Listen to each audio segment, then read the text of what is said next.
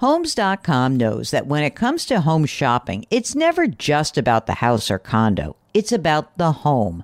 And what makes a home is more than just the house or property. It's the location and neighborhood.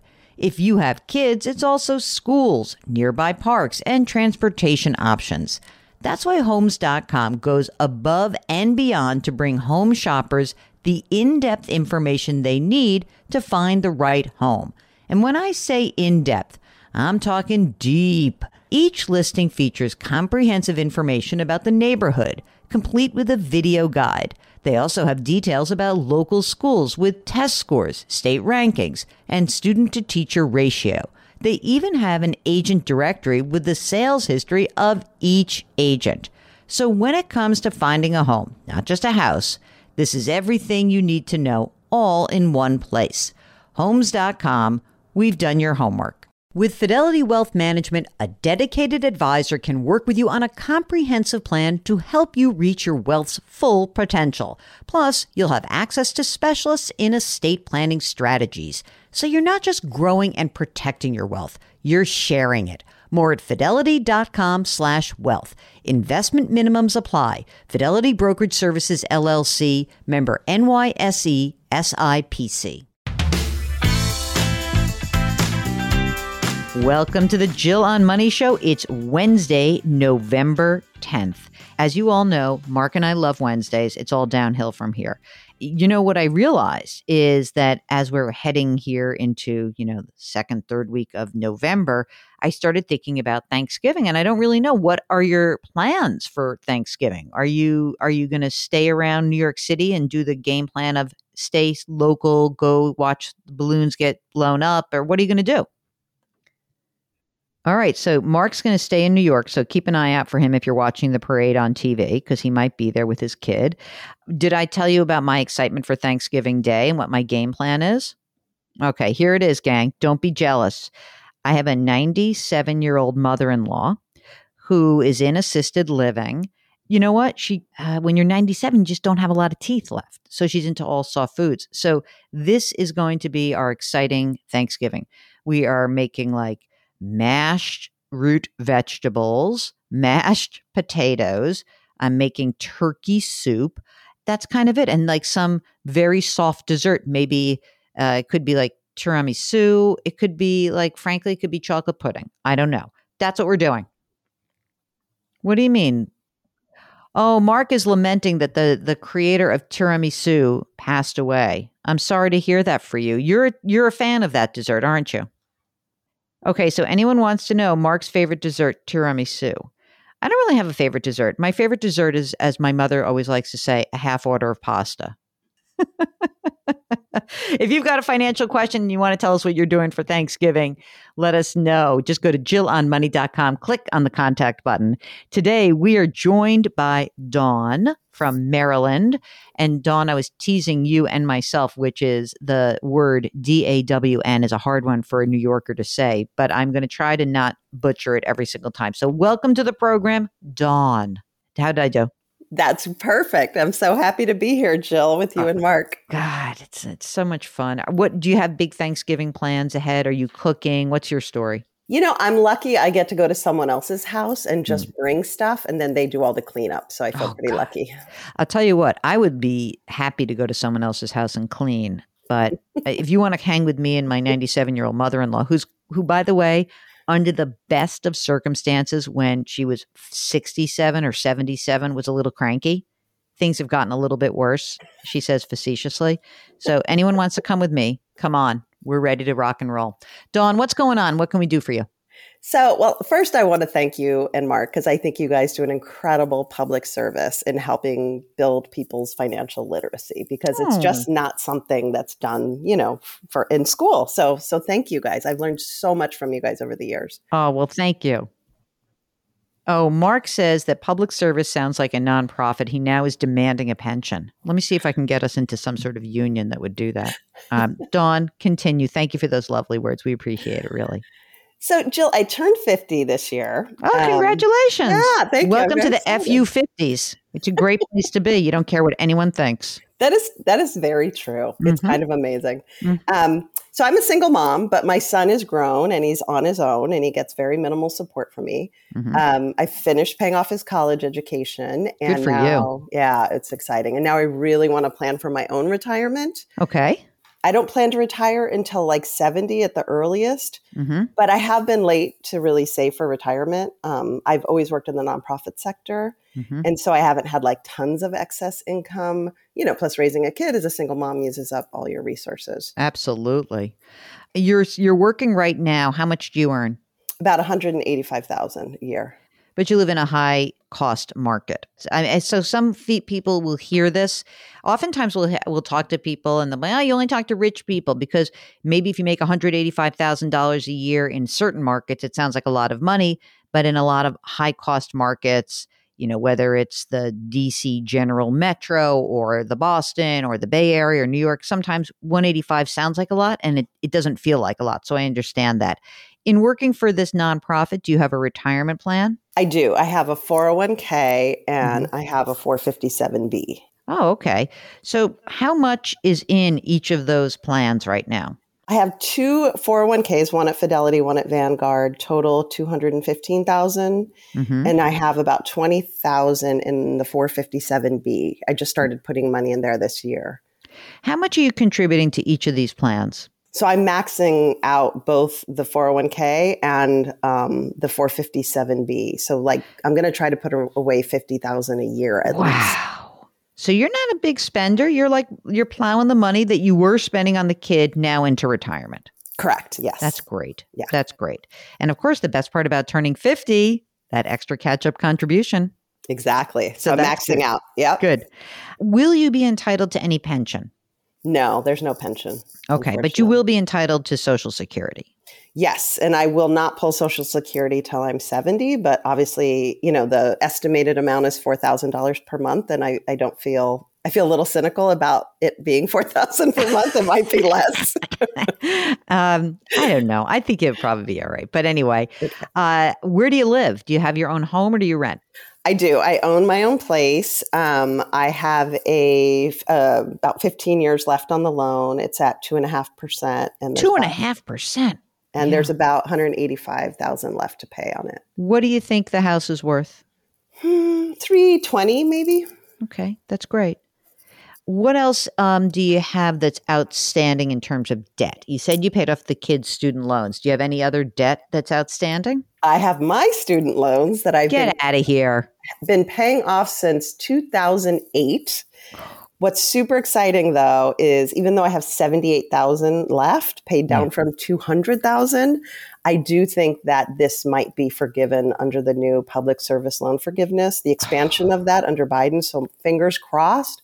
I'm not going to worry about it. I'm not because I think you're going to get it also. So that's great. Yeah. Remember, scrupulous records is what is the key to all of this, right? Absolutely. Okay. I have a car that'll be paid off in 3 years, but it's at 0.9% interest. All right. That's not bad. I probably have $10,000 in credit card debt. What?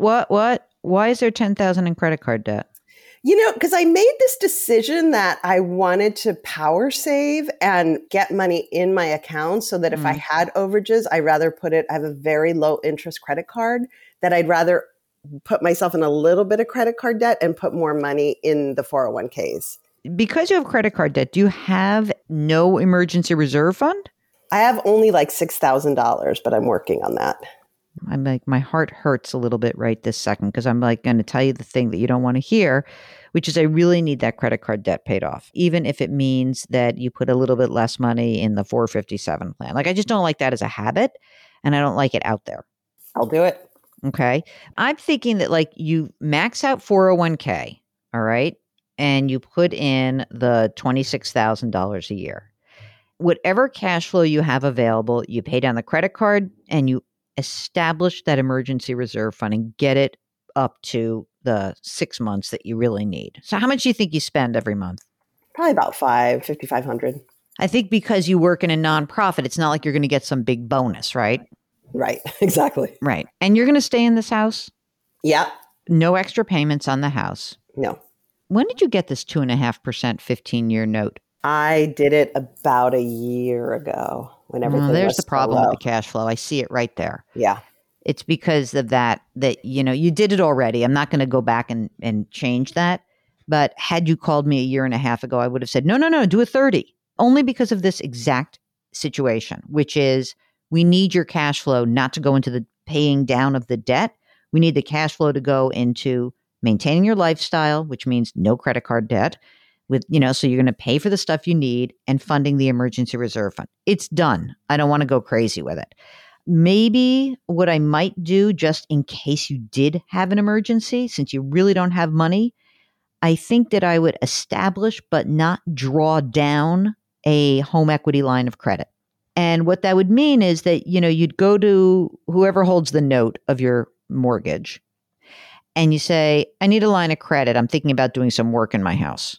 It's not really a lie. You may want to do work in your house, but really you can just get a line of credit established. Whatever they'll give you as a line of credit, again, a line is established but not drawn down. You are not allowed to draw this down unless like a serious emergency were to arise. You got 320s, 200, maybe let's just pretend. Let's say okay, you can have $75,000 line of credit. Now it's outstanding. It's established but not drawn down. So that if something horrible happened, you have the line. You have it available. You don't have to draw it down again, but it's there for you. So I would establish a home equity line of credit. Don't draw it down. Number 2, all free cash flow goes to paying down credit card debt and funding your emergency reserve fund. And once those things are paid off, once the credit card's paid off, the emergency fund then you can slowly start to put money into the 457 again. Not immediately. You don't have to do it in one fell swoop. Okay, that makes a lot of sense. Let me just ask you though. I mean, the growth in the retirement accounts has been. I know, it's so good, and the interest rate on the credit card is like 6.9%. I know, but I can. Yeah. Let me just tell you something. How are you going to feel? How are you going to feel when the market goes down 20%? And it will. Okay, at some point. So it's not to say that ideally we want you to obviously be maxing both of these things out. And yes, over the next 20 years while you're still working, of course, you're going to earn a bunch of money in that account. But I can't get you a guaranteed 6.9% return anywhere. Guaranteed, remember, right? Because think of it this way. If I knew right now, if I went to every single private equity firm and said, I will give you a risk-free 6.9% net return, they would never invest in anything else. They would say, I will take that right now.